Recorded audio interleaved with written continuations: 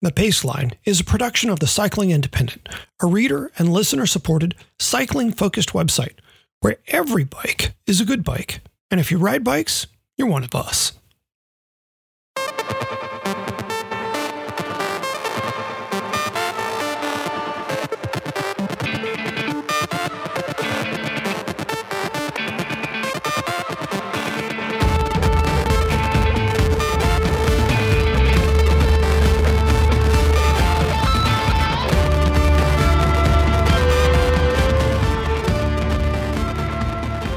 From the Cycling Independent, this is The Paceline, the podcast on two wheels. I'm Patrick Brady, and with me is my co-host, John Emlyn Robot Lewis. Each week, we take a look at how cycling fits in our lives. How we doing, dude? We're doing well. You and I are going to do this thing that we do, and then I'm going to drive up to Vermont and try to put some skis on some snow. It's that good part of the winter where you can ride a little and you can ski a little. You can do both. Yep. And I like that. It is, there's just something really wonderful about that switch between different sports. Something to which I'd become inured. Didn't have much experience with that for a while there. I was switching between different kinds of cycling. But just this past weekend, I spent 3 days, Friday, Saturday, and Sunday, doing skeet skiing. And then on Monday, I went for a mountain bike ride. I mean, that's living life right. I have nothing to complain about. Yeah, that is immeasurable wealth, however you get there. Yeah. Also, my balance is starting to come back. Oh, yes. What is the update on your Lyme disease or other tick-borne illness? God. Well, I actually had to go to urgent care the other night because the site of the tick bite is swollen and red and irritated. Yeah. And said irritation was starting to take a hike into other areas. It was moving south on my neck. But I'm told that the course of doxycycline I'm on is going to do just fine and that I should find time to put warm, wet compresses on my neck. And it turns out that being a working rider, unless I want a soaked shirt, I haven't really figured out how to do that. So maybe tonight. Yeah. You'll have to take your fingers off the keyboard for a minute. Yeah. I mean, that's a suggestion. I'm all ears. Yes. So I'll jump right in here. I rode the other day, as I was saying, with my friend Fez. Fez has written for TCI. He's a yoga and meditation teacher. He's a 2-time cancer survivor. He's a working musician. And he came back to bike riding in his 40s. Wow. He's a lot of fun to ride with. And that's because he really, really feels the joy of riding bikes. Mm-hmm. He's just thrilled all the time. So on this particular ride we were on, he cleared some obstacles he hadn't been able to clear before. And he was stoked. I also was stoked as a result. I was stoked that he had achieved the things, and I was stoked that he was so stoked. Yeah, there was a lot of that. Well, stoke is infectious. It is. It can be if you got to let it in. And so he asked me at some point there. He said, "How did you guys wind up as mountain bikers?" Because he belongs to this sort of cabal of knuckleheads that I ride bikes with. And he was and he and I ride mountain bikes together. And he said, how do you get here from road biking? Because he perceived me as one time a quote unquote serious road cyclist. Uh-huh. And that got me to thinking about what's good about the different kinds of riding I've done in my life, because they're the same. They're all bikes, but they're also different. And I think sometimes we divide ourselves up as cyclists in ways that aren't helpful. Oh, yeah. That. I mean, We do it a lot. I mean, that's a thing humans do, right? Right. We focus on our differences, which are real to some extent, instead of on what we have in common, which is, I think, vastly greater than the differences. Right. Which is not that diverse genetically that we could have that many differences. Anyway, that's just science. I explained to Fez that mountain biking to me is just a continuation of the BMX riding I did as a kid. I never raced BMX. That wasn't a thing in Mobile, Alabama. But we rode all over in the woods, on the streets, off jumps, etc., on our BMX bikes. And so my feelings about mountain biking are entirely aligned with that part of my childhood, which, as it turns out, was one of the very happiest parts. Road biking, which I was very into from about 1997 through 2010 or so, feels a lot more adult by comparison. It's like my bike riding grew up in a way, because road riding has this order and discipline and linearity to it that mountain biking doesn't require. Road biking really asked me the question, how far can you go and how fast can you do it? That's simplifying things dramatically, because it also gave me a place to meet my friends and gave me a way to explore, you know, those far-flung roads that exist everywhere. My road riding life was rich and varied and fun. I love a long, grinding road climb, and I love that swoopy descent that comes after. So, you know, road was good, but subtly different. Then gravel bikes came along, and for me, at first, that really just meant 28 millimeter tires on my road bike. Yep. Yeah, that was the gravel bike of, 2010. But pretty quickly, I built my first real gravel bike with, wait for it, 32 millimeter tires on it. And I got down to the business of riding dirt roads and trails all the time. It was the same but different, and I have to admit, it was also lower stress. Keep in mind, I'd been commuting and riding through the city this whole time. I'd been hit by cars a few times. I'd been in conflicts with drivers semi-regularly. Gravel riding was a real departure from the anxiety of being on the road. But it still required a lot of pure cardiovascular fitness. And so that transition felt seamless to me. Yeah. It's like you're doing this thing, but you're just doing it out of the way now. If that makes any sense. That makes entirely too much sense is the problem. Yeah. And I think initially we thought of gravel riding as like an event like D2R2 or, some long dirt road event. Yeah. So they were long road rides, and they were hilly, like long road rides. They were a lot like road rides, except out of the way.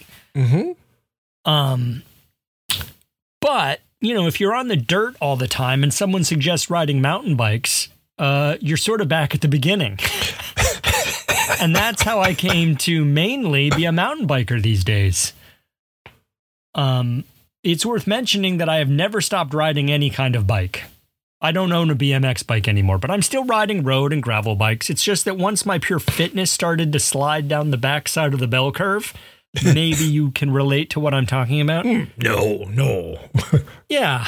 Once we got there, I rediscovered that sort of childlike joy of riding bikes in the woods. And it's great. It's a continuum. I see it as a continuum. And even when I'm in one part of it, I kind of expect to be in the other parts later.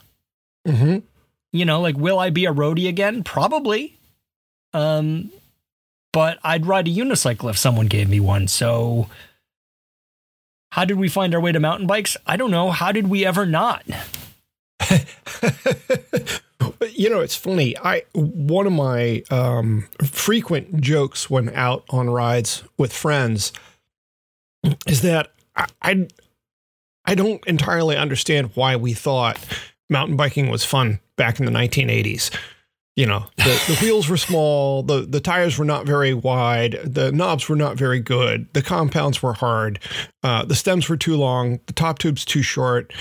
I could keep going is the funny part of this. And all of those improvements, dropper posts and everything else, they all made, substantive differences. As we're busy joking about how it's really hard to make a road bike better now, the gains that we've made in the last just 20 years in mountain bikes have utterly transformed the sport. And so, yeah, I joke that I'm not sure why I liked mountain biking then. And that is a joke, because when I was first mountain biking, I was getting to explore a place that I wasn't going to go otherwise.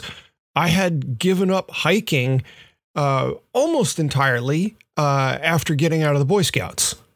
Once I got my Eagle, okay, I didn't have to hike anymore. And so I wasn't going into wild spaces all that much. And then having a bicycle, which was something I loved, going into a wild space where I didn't have to suffer through, awful hiking in boots that didn't fit.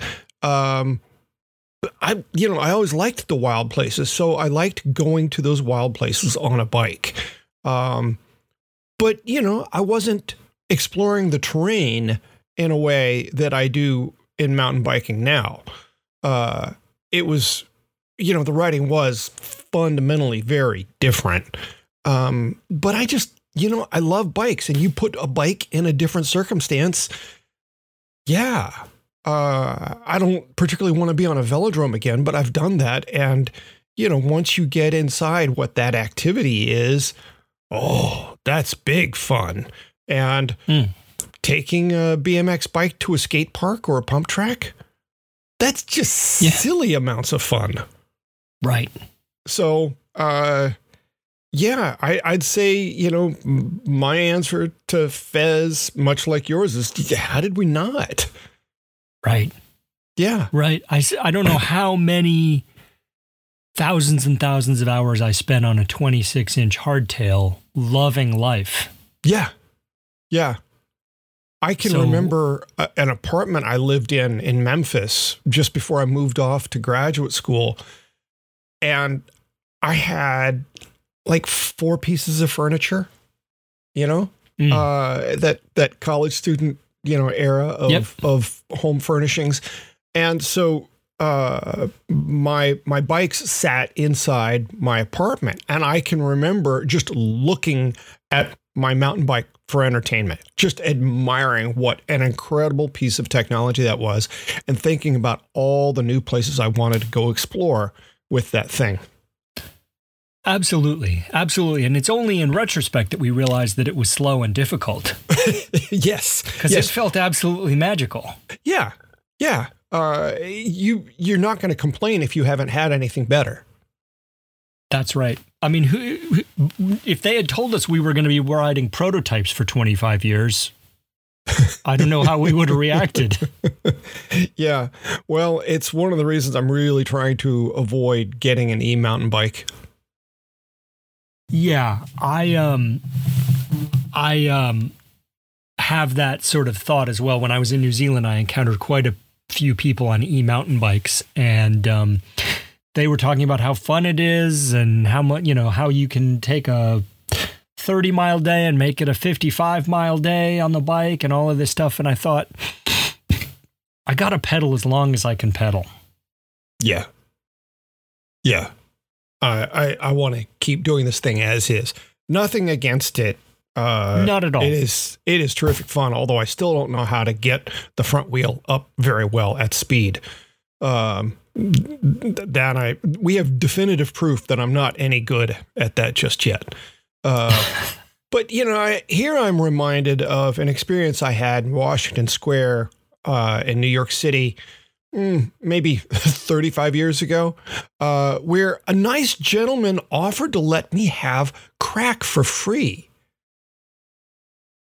For free? Yeah. Well, yeah. Sure. Try before you buy. Try before you buy. Mm-hmm. And I suspect that e-mountain bikes are pretty much the same thing based on my limited experience. That if I get any deeper into this, I will be entirely hooked and unwilling to ride any of the wonderful bikes I currently have. Yeah. No, I see all of the upsides. I'm just going to stick with the upsides I've got for right now. Yep. Yeah. Well, congrats to Fez, huh? Yeah, he is loving it. He is just loving it. And I admit that riding with him has... The thing about being jaded is you sometimes forget that you're jaded. Uh-huh. And then you go and you ride with someone who really isn't. Someone who really is thrilled by the experience. And it sort of like pulls the blinders off, and you think to yourself, you know what? That last little descent that I've done 1,000 times and have taken for granted, it really is great. You're actually right. Uh-huh. Yeah. That confirmation can still have revelation to it. Absolutely. And I think I'm in a really cool place with my riding now, where I'm trying to do challenging things, and my the friends I ride with, who we would have just gone and sort of raged, you just sort of like go out to the trails and you ride fast and you stop every now and then huffing and puffing and drink some water and you move on. Now, a few more of them are interested in doing hard things. Fez wanted to check off a couple technical spots that he hadn't cleared before. And I was super happy for him, because I am super happy when I pull these things off, when I check little things off my list. And it's really made our riding sort of more exciting. Now you're not just out, we're just going out for a ride. It's just a ride. Now it's like, now they have sort of this new interesting purpose that I am really into and excited about. Yeah, there is something really special about, as you begin to roll out for the ride, thinking, oh, I'm going to hit that today. Today's the day. Right. Today's the day. I'm going to take a crack. And I can tell you, like, if you said to me at any point in the last 6 months, what are the top 3 things you're trying to get done on the mountain bike? I could have told you, well, it's the stairs over by such and such, and then it's the rock drop on the back side of the hill over by the water tower, and it's the small rock to the skinny to the big rock to the roll at Russell. I could have like ticked off what they were. Now I've done some of them, but I'm adding to the list all the time. Very cool. Alrighty. Well, what do you say we take a little break, and we will be back in just a moment. This month, we're sponsored by our good friends at Seven Cycles, who've been in the vanguard of American custom frame building for more than a quarter century. I worked there for most of a decade, and I learned more than I knew there was still to learn about bikes. When you work with Seven on a bike, you get real input into the design. They offer more tube set options than any other builder. They offer more ways to customize your bike. The process is deep, but it's also fun, and the result is a bike you'll love riding for a lifetime. We've secured a few places in their busy build queue for Paceline listeners, which means now you can get a fully custom dream bike from Seven in just 3 weeks from the time you submit your measurements. This is the fastest route to the very best bike you're going to find. Just head to sevencycles.com/TCI to find out more. Okay, we're back with the Paceline, the podcast on 2 wheels. What do you got for us this week? Well, I'm taking on a question that you forwarded to me. It goes, I just bought a new bike and the shop doesn't do fittings. I want to ride it now, regardless. What steps would you take to set up a new to me bike, and in what order? I think the really crucial term in this question is the word now. Right. But yeah, let's get to it. So I have 2 answers to this. The first one is for anyone who already owns a bike that fits reasonably well, or maybe is, preparing to sell it as they cycle through their stable. And the second is for anyone starting from scratch. I like it. So let's suppose you already own a bike that fits reasonably well. The thing to do is to try to mirror that setup. The measurements to take are saddle height along the seat tube, and it's easiest to run the tape measure from the pedal axle to the top of the saddle, trying to find the exact center of, the pedal spindle. Whatever. Just put the tape measure right on the axle. It's fine. And then before setting the saddle height, take a moment to try to replicate the saddle angle and its position on the rails at the seat post clamp. Once that's complete, then set the saddle height, and that will make it easier to measure to the same point on the saddle. The next step from there is to measure from the nose of the saddle to the center of the handlebar. And then the last measurement to take is from the ground to the center of the bar. And I should note that it's really helpful when you're doing these things if you're using the same pedals, saddle, and tires. Otherwise, you need to shave off or add millimeters here or there, and that gets to be kind of a fussy proposition. And it's really important to establish the saddle position first and handlebar position second. To replicate an existing handlebar position, we used to just be able to loosen the 6mm bolt and raise or lower the stem. But someone may need these days to replace their stem and possibly swap some spacers above or below the stem. At least now we have those open face stems so that you can take them off a little more easily and don't have to remove the levers. And, honestly, this process is applicable for road bikes, mountain bikes, and even gravel bikes. Okay, so that's if you've got the easy way. The hard way, if you don't have an existing bike to work from, and I'm really hoping someone is at least selling their existing bike because they just bought a new one. Of course, I love N+1. I mean, that's always awesome, right? Yeah. Sure. But for the person truly starting from scratch, the procedure is essentially the same. You set the saddle height, then you work on bar position. But there's considerably more guesswork in this version. So after leveling the saddle and centering the rails in the seat clamp, you can set a pretty decent saddle height but by positioning the crank in line with the seat tube. That is, the pedal's not at the very bottom of the pedal stroke. It's just a little bit forward so that you see one line extending from the seat tube down through the crank.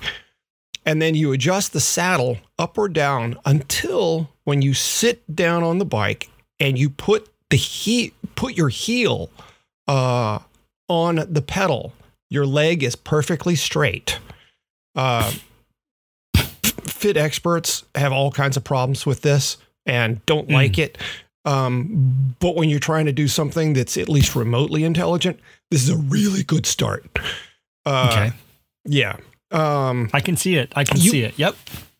You need at least some bend in your leg when you're at the bottom of the pedal stroke. You don't want your leg to be completely straight. That's what we're working to avoid.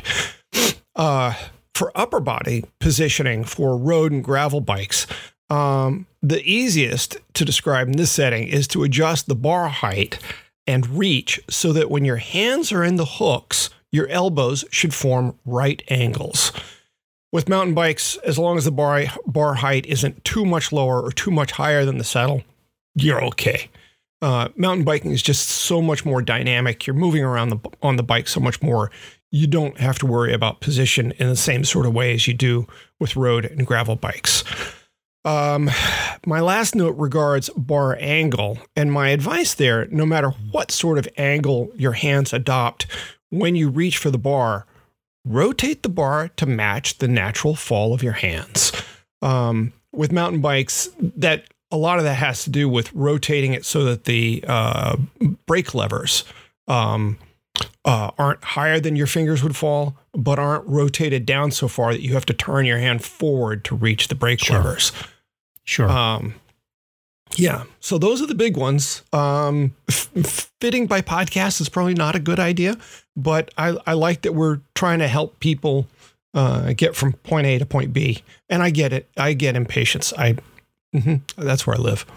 Yeah, you just want to get out there. I think a good guideline, again, it won't be perfect, or maybe it will, is that comfort is correct. You know, if you find yourself saying, "Oh, well, this looks a little funny, but it's really comfortable," stick with comfortable. Yeah.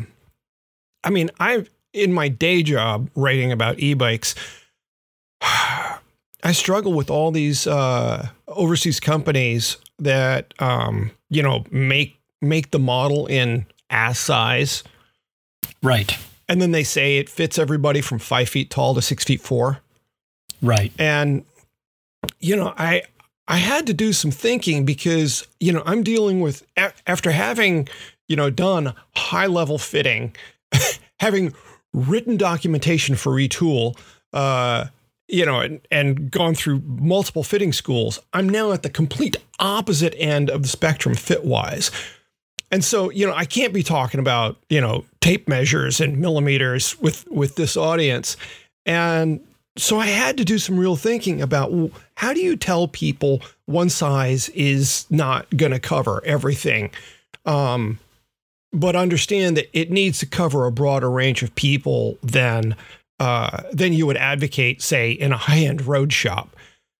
And what I managed to get around to was when you look at certain sorts of sizes, you've got about 5 inches plus or minus. Not 10 inches total, but you've got about a range of 5 inches of human being height that a size could reasonably work with casual riders. And getting to that number and being able to say that comfortably and also with confidence, that really took some doing. I had to work really hard to let go of a lot of expectation about how fit should be. But it's like, this is an audience that, you've got women who are 5 feet tall who are being told that they'll ride a bike with a 24-inch head top tube just fine. It's like, I have my doubts about that. Yeah, I think it's a bit crazy. I think that we're really in the cowboy days of e-bike where everybody is just throwing something out to market. Like the idea that you could fit the range of a foot or more of human being, it's just garbage. But I think also e-bikes benefit from this power differential where they're giving you power so that you don't need to be in an optimal position to generate your own power. So there's this fudge factor to the fit, right? Yeah, absolutely. Absolutely. Saddle height doesn't need to be perfect because we're going to be giving you some watts. Yeah. And but ultimately... Go ahead, sorry. Ultimately, that's not where e-bikes are going to be. Maybe not. It's already in a place I never would have guessed, and it's succeeding wildly. So I think my guesses are probably not especially useful to anyone on the planet with regard to this. The thing that I try to point out to my reader is that, you don't buy one size fits all pants. Those are called sweats. You don't go to work in those, or at least, that's not a job I've had. Right. And so, I try to frame it in, thinking about sizing for clothes, small, medium, large. That's a great start. It's not ideal, but that's a great start. And so, one of the other problems I have is I have to point out when a company offers a traditional frame, traditional diamond frame, and they also offer a step-through frame, I'm at my charge as, resident nerd is to go into that geometry chart and see if the effective top tube length has changed between those two models. Very often it doesn't, because the effective top tube length is determined by the size of the battery in that down tube. Yeah. But, you know, it's one of those things where I don't want to yuck somebody's yum. That is not my, you know, my job is to make as much yum as possible. And if people are getting out on devices with 2 wheels and pedals, hooray. Yeah, I mean, I think that's true. I take a slightly different point of view, which is that it's all yum. Yep. It's all yum, but this one might be more yum than another one. Totes. Yeah. And sizing is going to be a factor in that. Now, if this is your first bike and you're just happy to get whatever it'll give you, that's great. If you're constrained to a budget that says you have to buy a one-size-fits-all thing and just that's what you're going to use for a while until you can prove that this is what you're doing with your life, that's great. But generally speaking, I think we're talking to people who want to always trying to make it a little better. Yeah. You know, one of the things I often point out to people is, you know, this isn't PE. We don't have Coach Mathis going, all right, boys, give me 40 laps. It's not like that. There's nobody who's going to grade us on this. We're out there for a good time. And so the choices should be driven by what looks like a good time to you. Yeah. So, alrighty, let's move on to Paceline picks. This week I'm not making a pick. Not as such. John, let me bring you up to speed here. That's what this segment is about. Yes. I know. What I'm going to do is I'm going to tell you what I've picked, but I'm actually requesting advice from the listeners. Oh, we're doing a reverse here. Okay. We're doing a reverse.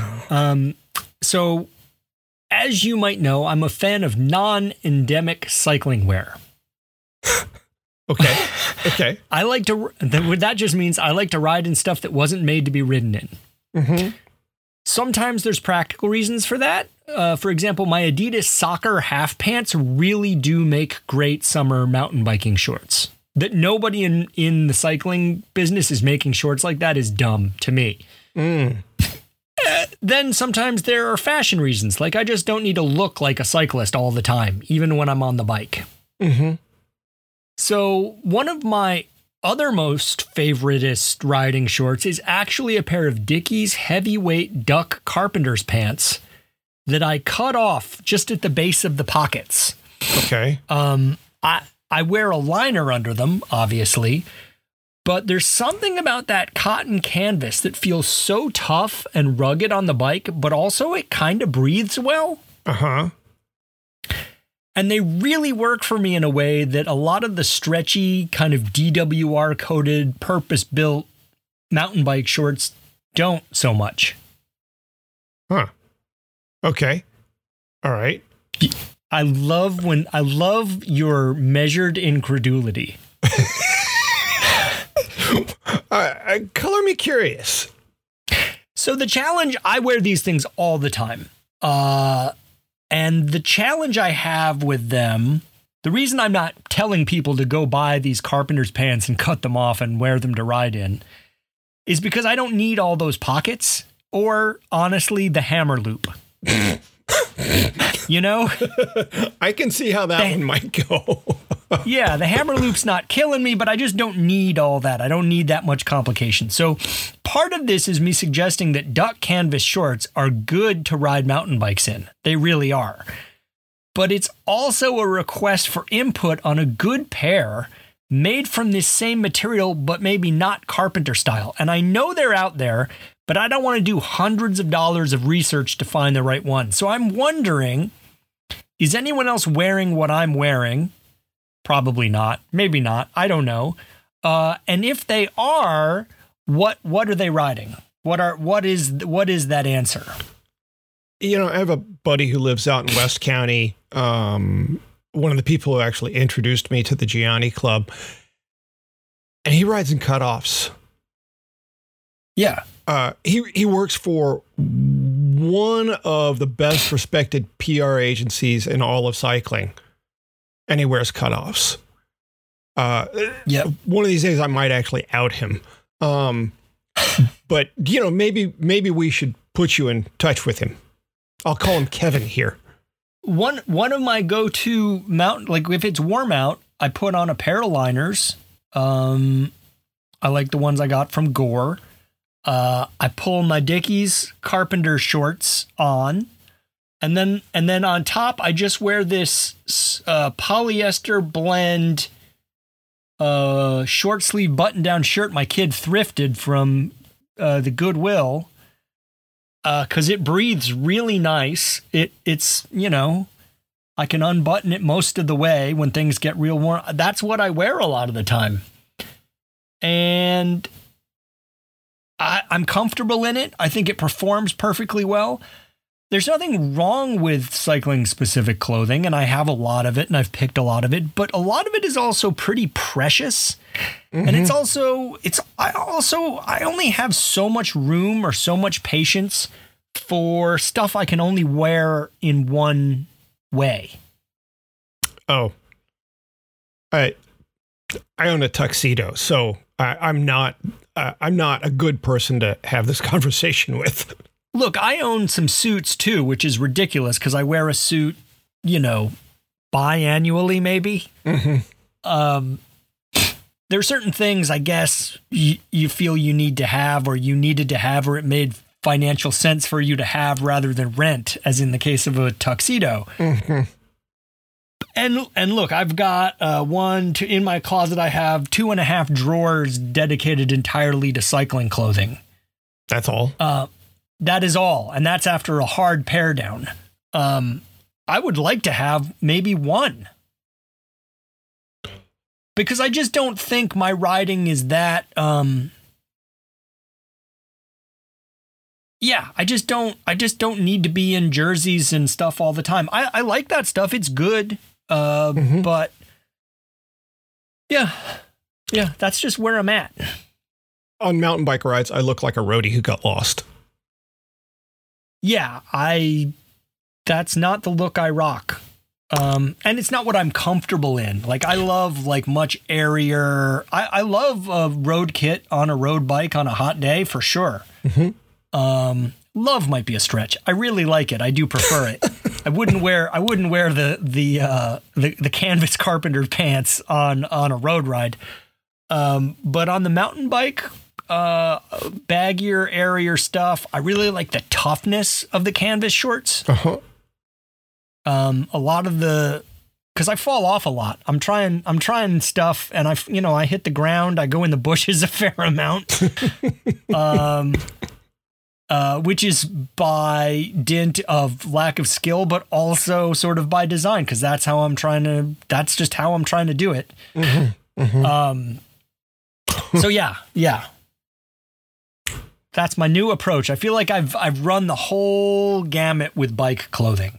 I started at the beginning with the cheap Lycra stuff. I was like, oh, good. Now I have this stuff. And I had like one of each thing at the very, very, very, very beginning. Yep. And then you get another couple things. And then you're like, oh, I want to get nicer stuff. You go kind of all the way up the curve or as far as you're comfortable. And now I'm sort of like working my way back out again. And I will buy more bike specific clothing for sure. Mm-hmm. But it's going to be very considered and very... there won't be a lot of it. Okay. All right. Yeah, I'm useless in this conversation because I like all the different little things. Sure. Yeah. There are pieces of cycling clothing that I don't own that I've never been able to get my hands on that I still want to this day. Like the short sleeve thermal jersey. The short sleeve thermal jersey. Interesting. You use that with arm warmers, and then if it gets, warm enough. Sorry. These are the sorts of things hoarders say, but you go on. What's your pick? That's fair. That is utterly fair. My pick this week is a hydration product. GU Energy's hydration drink tabs. There's a simple reality of my life, which is I drink more when the contents of my bottle or hydration pack has flavor. Yeah, 100%. Yeah, I blame my long-standing sweet tooth. The thing is, I travel a fair amount, and traveling with a bag of mix is not ideal. Even when you double bag it inside of, Ziploc bags, it's an unwieldy size. And I feel like somebody who was, lost in my own house for a while. I recently returned to the GU energy drink tabs, and, hey, they travel well. And they occupy a surprisingly compact package. One tab gives you 320 milligrams of sodium and 55 milligrams of potassium, and only a single gram of sugar. So this is a formulation that isn't about calories. It's just about hydration and getting those electrolytes through your lining as quickly as possible. And that's why there's a small amount of sugar, as opposed to enough to keep you going. The one drawback to this product, I'd say, is that a single tablet is meant to mix with 16 ounces of water. And as we know, most bottles are either 20 or 24 ounces. With a 20-ounce bottle, because the taste at 16 ounces is reasonably, I don't want to say strong, but, it's nice. If you want something that's just a little less sweet, not quite as intense, you can fill it up to 18 or 20 ounces and it does okay. With the 20-ounce bottles, I just don't fill them quite to the top generally. Sure. With the 20-ounce bottle, I cut a tablet in half. 24-ounce bottle. Sorry, yes. Thank you. With the 24-ounce bottles, I cut a tablet in half. And generally, if I'm filling a 24-ounce bottle, I'm filling 2 of them. So that other half gets put to use immediately, as opposed to like breaking down into chalk after I drop it back in the tube. Right. It comes in a bunch of flavors: tropical citrus, orange, my personal favorite, strawberry lemonade, tri-berry, and lemon lime. There's also a strawberry hibiscus that adds a little jolt of caffeine. And a 12-serving tube goes for $7.50, or you can get a box of 4 for $30.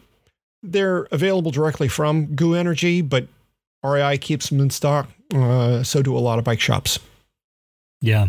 I like the drink tabs. I use them a lot. I like that you can drop them, when you're packing, you take the empty water bottle and you just put the tube of tabs in the water bottle and it's all right there ready to rock. I've never tried that. Oh, that's okay. Yeah. By the end of this year, you're going to be wearing carpenter shorts and traveling with the tube inside the bottle. Will I? Boy, I can't believe I'm going to ask this. Will I be wearing socks with sandals too? No. Oh, okay. No. So I'm not giving up all of my personal dignity, just some of it.